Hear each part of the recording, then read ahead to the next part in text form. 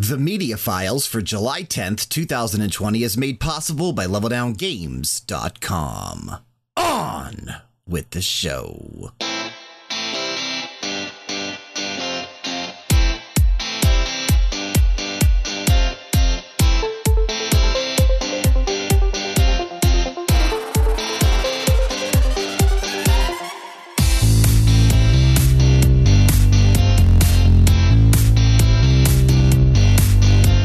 Hello, everybody, and welcome back to another episode of The Media Files, a podcast brought to you by LevelDownGames.com. For those of you new to this podcast, The Media Files is an all-purpose pop culture review to help you get through those boring water cooler conversations.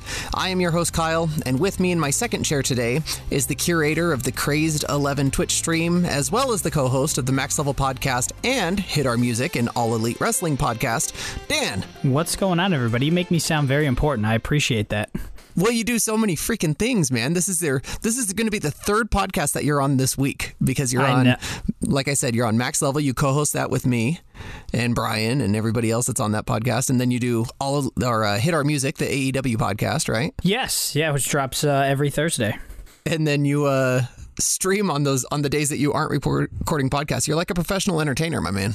Yeah, I'm just not getting paid professional wages yet. None of us are. I feel like that's a constant battle in my life, is getting paid what I feel like I'm worth. That's not true. Yeah. I feel like my job is very kind to me. I like my job. If anybody from my job is listening, I'm very happy with my job. Don't get mad. I don't know if any. I know you. One of my coworkers walked by me a couple weeks ago, and he's like, "Hey, man, I've been listening to the Media Files. It's a good show." So, thanks to my coworkers, I guess, that are listening, man. Mazel tov to them, and thanks to that. So, yeah, that's really cool. Good stuff, man. But I am super duper excited to have you here today because this is something that you and I have been meaning to talk about for a long time. And it's something that we've been wanting to talk about and we've been avoiding talking about because we've been wanting to do this show so much. We've been avoiding it on the Max Level podcast. We've been avoiding it in Discord. We've been avoiding it in every way possible. So today we are finally going to talk about The Last of Us Part 2. If I ever were to lose you, I'd surely lose myself. Everything I have found here, I'm not found by myself. The Last of Us Part 2 is a post-apocalyptic story-driven video game about a 19-year-old girl named Ellie. Most of humanity and civilization has been destroyed by the cordyceps fungus, which turns those unlucky enough to contract it into cannibalistic monsters known as the infected, or zombies. Set just a few years after The Last of Us, Ellie and Joel now live in a peaceful town called Jackson. But when calamity strikes, Ellie sets out on a quest of guilt and revenge. The Last of Us Part 2 was released on the PlayStation 4 exclusively on June 19th, 2020. Developed by Naughty Dog and features world-class acting performances from Troy Baker, Ashley Johnson, Laura Bailey, Jeffrey Pierce, Shannon Woodward, Ashley Birch, and many, many more. The Last of Us Part 2, for those that are not into video games, is a huge step in video gaming. People have been waiting for this for a long time. The Last of Us Part 1 came out in 2013, I believe, and people have been really, really focused on getting the second part of this video game because the first one, not that it leaves off on a cliffhanger, but definitely leaves some open threads to the story. And this has been the long-awaited sequel and the long-awaited resolution to that. Now, saying that this is the long-awaited resolution, it has come with a lot of controversy, wouldn't you say, Dan? A ton, man. It's, it was almost hard to kind of avoid spoilers and seeing what people were upset about. So it's nice that we're going to be able to kind of dive into that and actually talk about it now because I do have some very, a lot of things I want to say about it. So do I. And I successfully avoided spoilers going into it. Did you? Yeah, me as well. I had no idea what was happening. I was shocked, as soon as it happened. No spoilers. It was good. So this all hit kind of fresh for you as you saw it happen in the game, and it did for me too. And just for everybody listening, if you do plan on playing The Last of Us Part 2, I would wait until after you play it and after you complete the game to listen to this episode, because we are going full spoiler cast on this episode. We will be talking about a lot of plot points from the game, a lot of story elements from the game that happen a couple hours into the game all the way to the very last moments of the game. And so make sure that if that's something that you want to avoid spoilers for, then wait on listening to this episode, because we don't want that to ruin your experience of the game at all. But like I said, the controversy surrounding this game has been very palpable and very real in a lot of different circles. If you look at the Metacritic score of the game, the Metascore is at a 94, and that's the score that they kind of, add in all of the critics from different outlets that have reviewed this game and given it a score. 94 out of 100 is remarkably high. It may be the highest game this year.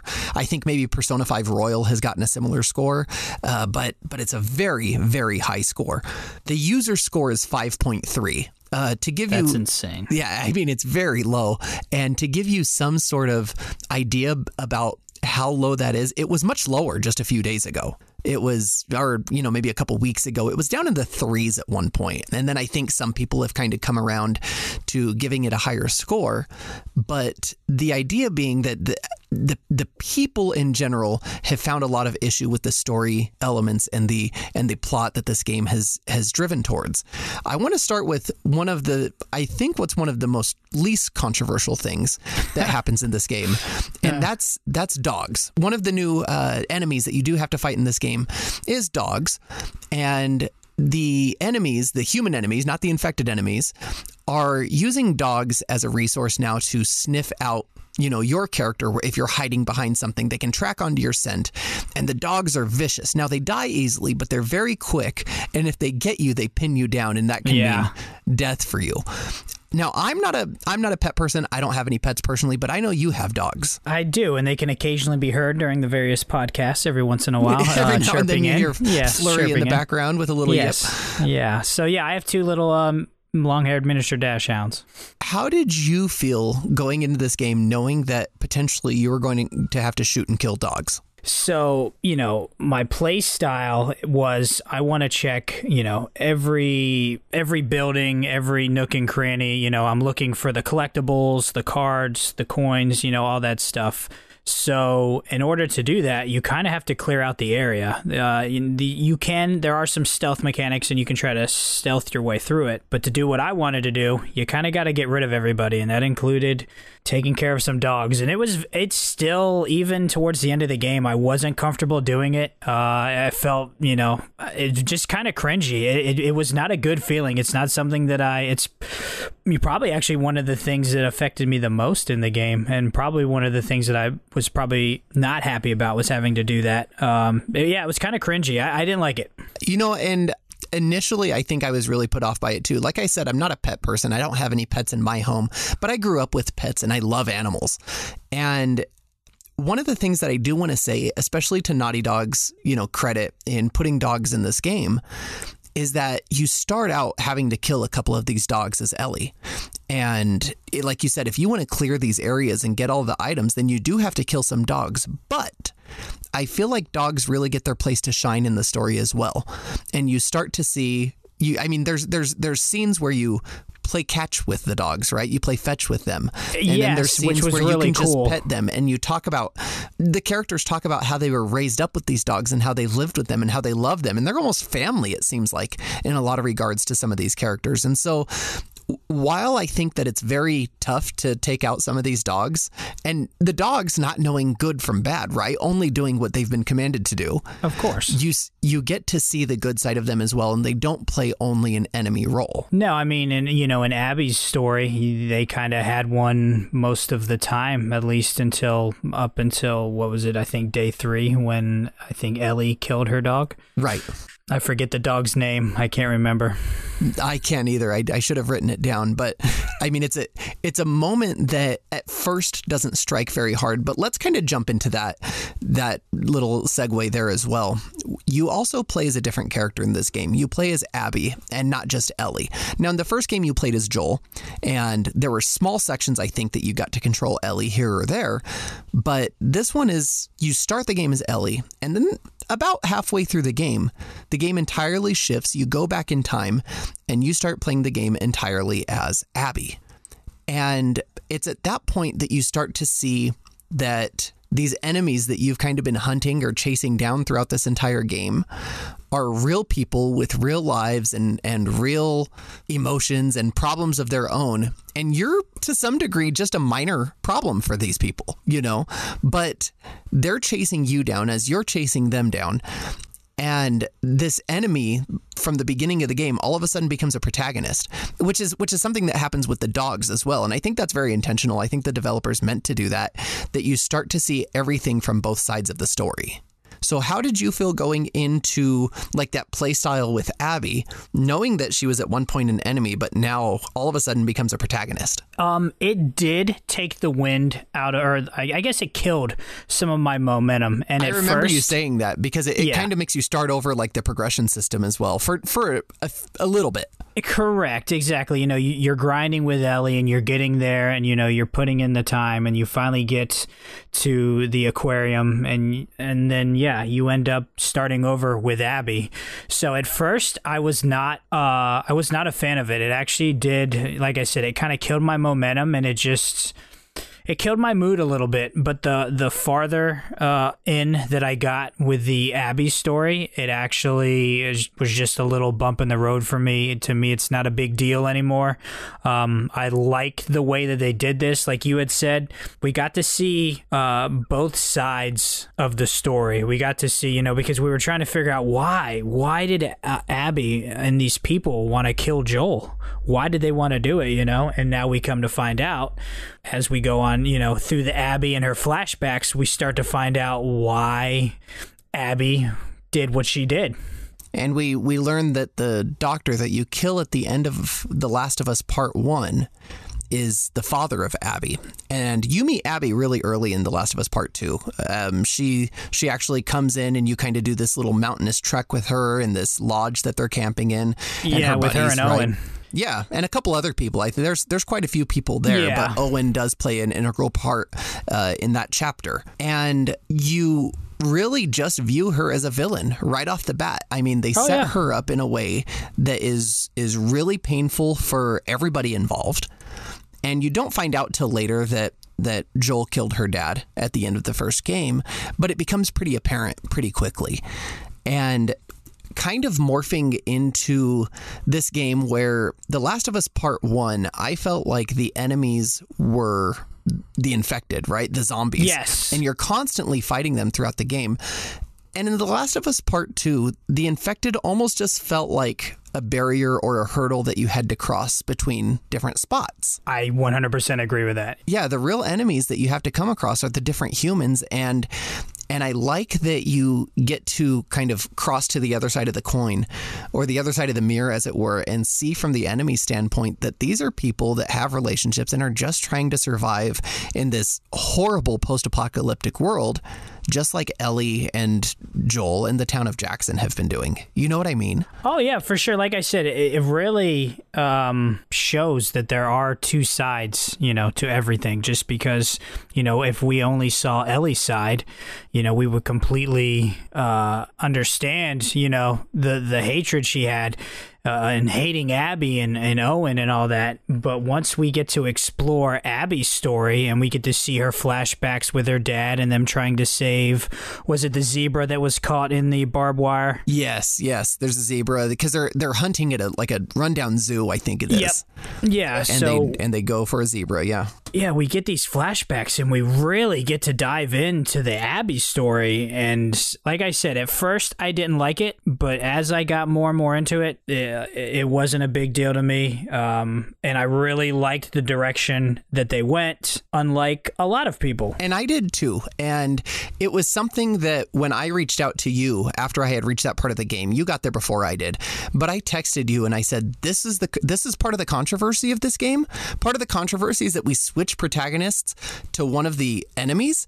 I mean, I think that is such a brilliant move on Naughty Dog's part. I think it's such a very cool story mechanic to bring into a game to set it apart from literally any other game. And I think that if we played Ellie's story the entire time going into that game, how the ending hits when this whole resolution between Abby and Ellie kind of comes to pass, it would not have been nearly as impactful because you would not have cared for Abby at all. No, not at all. And if you do get a chance to go back and watch my VOD, the ending of this game really messed with me.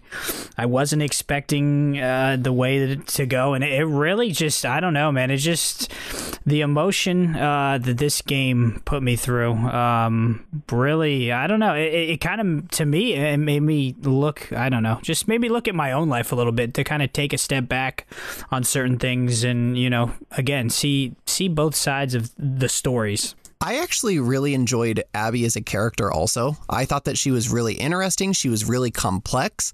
And one of the things that I liked most about her was that even the people she was around really hated her.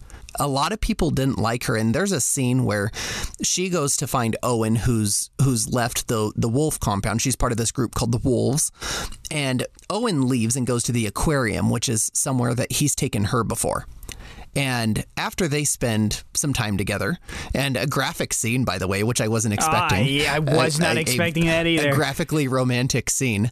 But after this, another character shows up named Mel, and Mel is pregnant, presumably with Owen's child, as we're led to believe, right? Yes, we are. And Mel says something to Abby where she says, "I don't like you. I never have, and nobody does."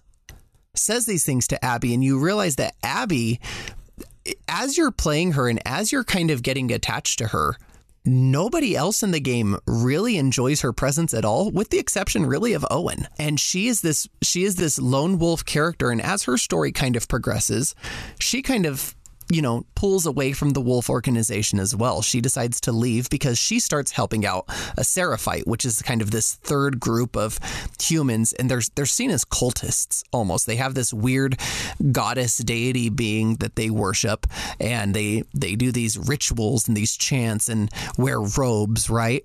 But this ex-Seraphite and his sister end up saving you at some point, and you have to save her life in return. And this storyline kind of creates a bond between Abby and this young Seraphite named Lev. And the two of them, as they go into it, you start to see the humanity in Abby come out a little more in ways that I don't think I was expecting initially, but in a very interesting story that felt, in a lot of ways, a mirror to Ellie's story and how she was kind of this outsider, outcast from her own group as well. Yeah, it does. There are a lot of similarities between the two. You realize that Abby is very alone in the world, and in a world where you kind of need, the closeness and, to have a group because of the craziness that is going on that you can run into. It is crazy to see that such a powerful character, which is another controversy that people were talking about. Oh, geez, what a joke! And I've got my own opinions about that, but carry on. But this buff, muscular woman that you would think just has a strong personality is like you said, is really alone and just trying to rectify or justify or get revenge on the people that killed her father, because maybe that was really her only bond and to not feel alone. Right, and you get a lot of hints of that along the way. Now, the big spoiler that comes a couple minutes or a couple hours into the game, rather, is that on a routine trip out into the wilderness to sweep the area for zombies, Joel gets captured by this group of wolves led by Abby and Owen and a couple of their friends or co-workers. I don't know, this co-soldiers, as it were. And they bring Joel back to this lodge. And Ellie goes out in search for him, finds him, and he's beaten nearly to death. And with Ellie watching, and again, just a couple hours into the game, the main character from the first game, Joel, is struck in the head with a golf club and killed brutally on the floor of this lodge. Now, I know that a lot of people have really disliked this part, and we'll get into that a little bit more. But can I say that this was, I think, one of the smartest decisions that Naughty Dog could have made going into this game? Now, I want to say, first of all, I love when a major character dies in a story. I think that the courage it takes to kill a major character, the guts that you need to actually pull off a move like that and go through with a story with one of your main characters missing, I think is very courageous. And if the story plays out well, which I think The Last of Us Part 2 did, I think it's one of the best decisions you can make for a story. Yeah, I did not see it coming, and I think even with like the trailers for The Last of Us 2, it does a very good job of hiding it, because now, once you play through the game, you see that there's flashbacks. So even though, I think it was a 2.5, 3 hours in, we see Joel get beaten to death in front of Ellie, and so you think you're not going to see him the rest of the game. Well, you end up having these flashbacks of a younger Ellie, going through museum with dinosaurs. There was a astronaut. I don't know what it was, like an astronaut museum. It's a space shuttle or a yeah. And it's a really, really cool sequence where Ellie kind of disappears into her imagination. Really cool moment. And every flashback that you get between Ellie and Joel is a very, very touching moment between the two of them that, for me, almost, I think those were the moments that pulled on my heartstrings the most, because imagining what it must be like for Joel to be in this crisis where at the beginning of the first game, he loses everything. He loses his daughter, and his daughter is everything to him. And Ellie kind of becomes this daughter figure to him. And the reason that this whole thing takes place at all is that at the end of the first game, Ellie is at a doctor's table and they're going to kill her because she's immune to this cordyceps virus. And Joel is not going to allow that to happen, even though killing her may bring about a potential cure for the entire world and end this entire, this pandemic, this epidemic, whatever it is. He's not going to allow it to happen because now Ellie has become this kind of daughter figure for him. And so seeing these flashbacks between Joel and Ellie as a father, really pushed on the emotions that I have with my own children and the fears that I have of losing them. Yeah, that's something that I could never, experience because I do not have any kids yet.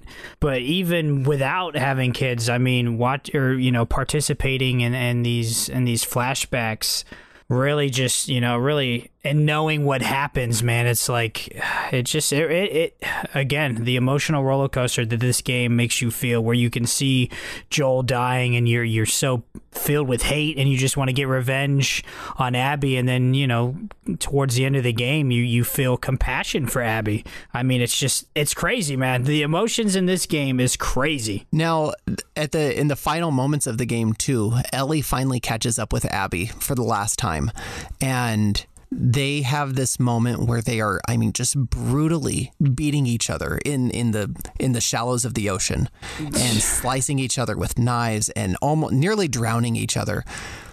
And in the final moment, Ellie lets Abby go. Yeah, Ellie had Abby under the water. She could not get out, and I thought she was going to kill her. I really did. I thought she was going to let her sit there and drown. And then, like you said, in the last few seconds, she pulls her up and lets her catch her breath. And lets her go. And it's this incredibly cathartic moment, I think, to see Ellie, even just a little bit, sympathize with a character that you are also now sympathetic towards, right? Because you've been playing as her for hours. You've been playing as Abby for hours and Ellie for hours, and watching them fight each other is terribly painful for the player, I think. And it was for me. It was really, really painful to watch these two characters go at it because I cared and sympathized with both of them so much. And there are parts where, and I'll get to this in a couple minutes too, there are parts where Ellie's the bad guy and parts where Abby's the bad guy. And there are parts where each of them are the good guys. And so this really cathartic moment comes at the end, I think, when Ellie finally lets her go and gets over this moment. Yeah, and this is actually the second time they kind of had a blow-by-blow fight, because a few hours prior to this, where I actually thought the game was going to end. Yeah, almost seemed like the final battle of the game. Yeah, so, when you do Ellie's 3 days and then you start over with Abby and you get to day 3, so you know what's coming. So you get to the aquarium with Abby on day 3, and this time you're playing as Abby, and you're going blow by blow, and you're just going crazy. Well, then Dina gets involved, who, we come to find out as the story goes on is a kind of a romantic partner for Ellie.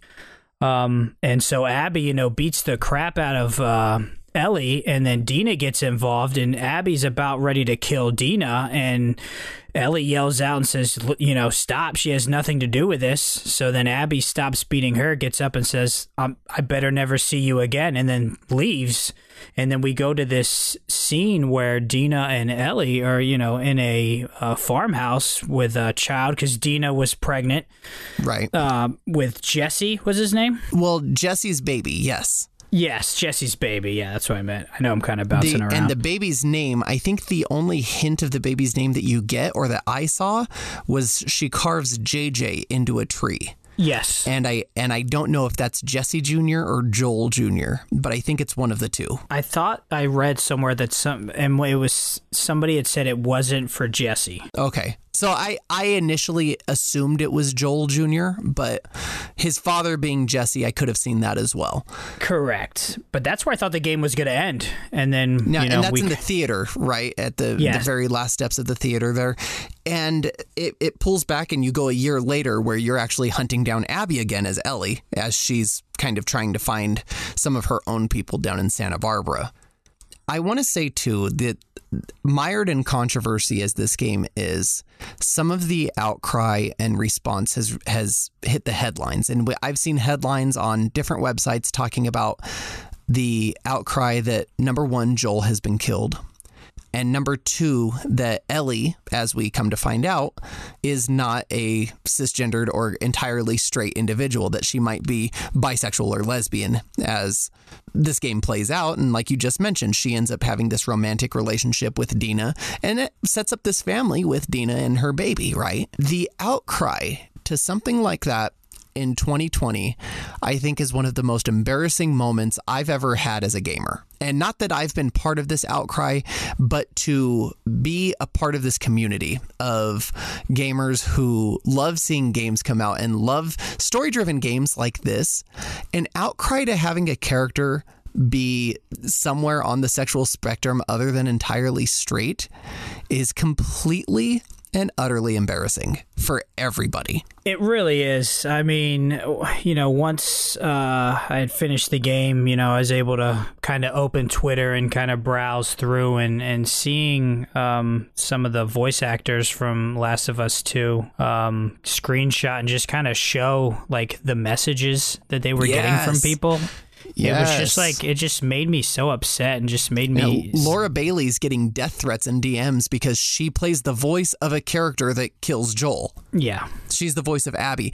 And what a complete and actual utter embarrassment of somebody to be sitting at a computer or a cell phone, or just what a miserable life you must lead to send a death threat to a voice actor over a character they played because the story of that character didn't go the way you wanted it to. I mean, how absolutely childish and embarrassing for you as a person if you are one of these people. Hey, that is disgusting. And I think Neil Druckmann had shown some tweets or some DMs that people were the director wishing. Of the game, right? Yeah, the director of Last of Us 2. People were wishing that he gets COVID and dies.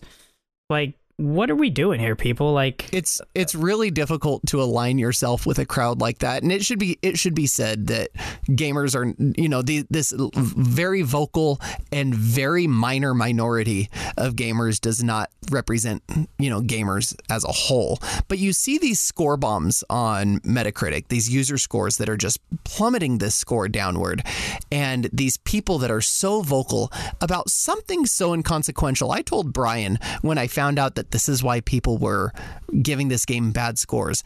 I can't imagine waking up in the morning and being angry that a character didn't sexually prefer the same gender or the same sex that I did. What an absolute joke. Like, who really has that much time on their hands to be this mad? I don't know. You're right. To I got a job. Exactly, to go out of your way into he's got kids. To go out of their way and to score bomb this game because characters don't you go against things that you might believe in. It's just it's crazy. And then just these people just being vocal about it or just being nasty about it. It's fine to say, hey, to be to be critical in a respectful way, but oh sure. Sure, and if there's things about the game as a whole that you don't like, that's if it's fine. Buggy, I loved stuff the game. like that. If you don't, for perfectly legitimate gameplay or mechanic type reasons, that's your prerogative. I think that's fine. But to be mad over something like that, to score bomb a video game over something so inconsequential, really, in terms of the whole story, and I want to say too that a lot of the controversy starts calling out that this is a social justice warrior propaganda. They're pushing, this kind of agenda onto people. Ellie is, like I said, not straight, whether entirely straight, whether she's bisexual or lesbian, whatever it may be. That point of the story really only comes into play for a split second, right at the very end when one of the town members says something about it. Nobody else is even concerned that she's lesbian. Nobody brings it up. Nobody talks about it. It is just what it is. It didn't occur to me, or it was so inconsequential to me that her romantic interest also happened to be a woman. And to get so mad over something that was so inconsequential over the story absolutely blows my mind. Yeah, agreed. It didn't bother me one bit. It didn't affect the way that I played the game or looked at the game. I just it's sad that, like you said, it's 2020 and we have to be having these kind of conversations about such a great game, but people want to highlight these and bring so much negativity to it. It just makes you shake your head. It's upsetting because this is not what we should be talking to the game. We should be like, holy crap, I can't believe they killed Joel. I did not see that coming. I truly did not see that coming. And I didn't either. So we should be focusing on the holy crap factors instead of Ellie's, into Dina and what people were complaining that Abby looks butch and stuff like this that. And manufactured outrage. Yeah, it's crazy. Like, come on, people. We've got better things to do. I will say, too, just kind of in finale over all this episode is we've gone kind of long so far, but I do want to say that the meaning of the title, The Last of Us, really kind of came full circle for me when you realize that, these are kind of the last people that are available, and they have problems and issues the same way that any of us would, and they're trying to deal with it the best way that they know how. And they make mistakes and they make bad decisions. And as you play these two characters that are enemies of each other, you start to realize that for both of them, their biggest enemy is themselves, and the bad decisions that they make constantly come back to haunt them. But as a player too, the bad decisions the decisions that you make as that player's enemy, that character's enemy, will come back and haunt you later also. Like when you end up killing Abby's dog, and then you find that dog later as Abby after you've had a relationship with it. And so you end up making these terrible decisions, which you have to for the game. Correct. But they end up coming back to haunt you. And I really like how that all came full circle. These these characters are down to the nitty gritty of themselves and their spirits and their emotions. And I think that the meaning of The Last of Us really took on a new definition for me. No, I agree. Like you said, Ellie and Abby were kind of their own worst enemies, and the loved ones that they had around them, once this was all said and done, they really didn't have anybody but themselves. I mean, Abby ended up leaving Dina at the farmhouse because she just could not let go that Abby was still out there. Yep. She threw away a family life to go hunt down Abby. So a painful like you said, scene. A painful scene. It really is. Like I said, man, the emotions in this game are just talking about it, just kind of, with it being so fresh, really still gets them stirred up inside of me. And there are a lot of comparisons, like you said, between Abby and Ellie, the PTSD that both of them suffer, the flashbacks that you go through with both of them, and how this vision of a father figure, of the only person in the world that they loved, is their main driving force. And it's so sympathetic and so well written, in my opinion. I think they knocked it out of the park. I do want to ask you, finally, something we do here on the Media Files, an arbitrary rating for the game of The Last of Us. Doesn't have to make sense at all, but what is your arbitrary rating score for The Last of Us Part 2? It's going to be 80. It's going to be 87 clubs to Joel's head out of 87 clubs to Joel's head. Oh my gosh.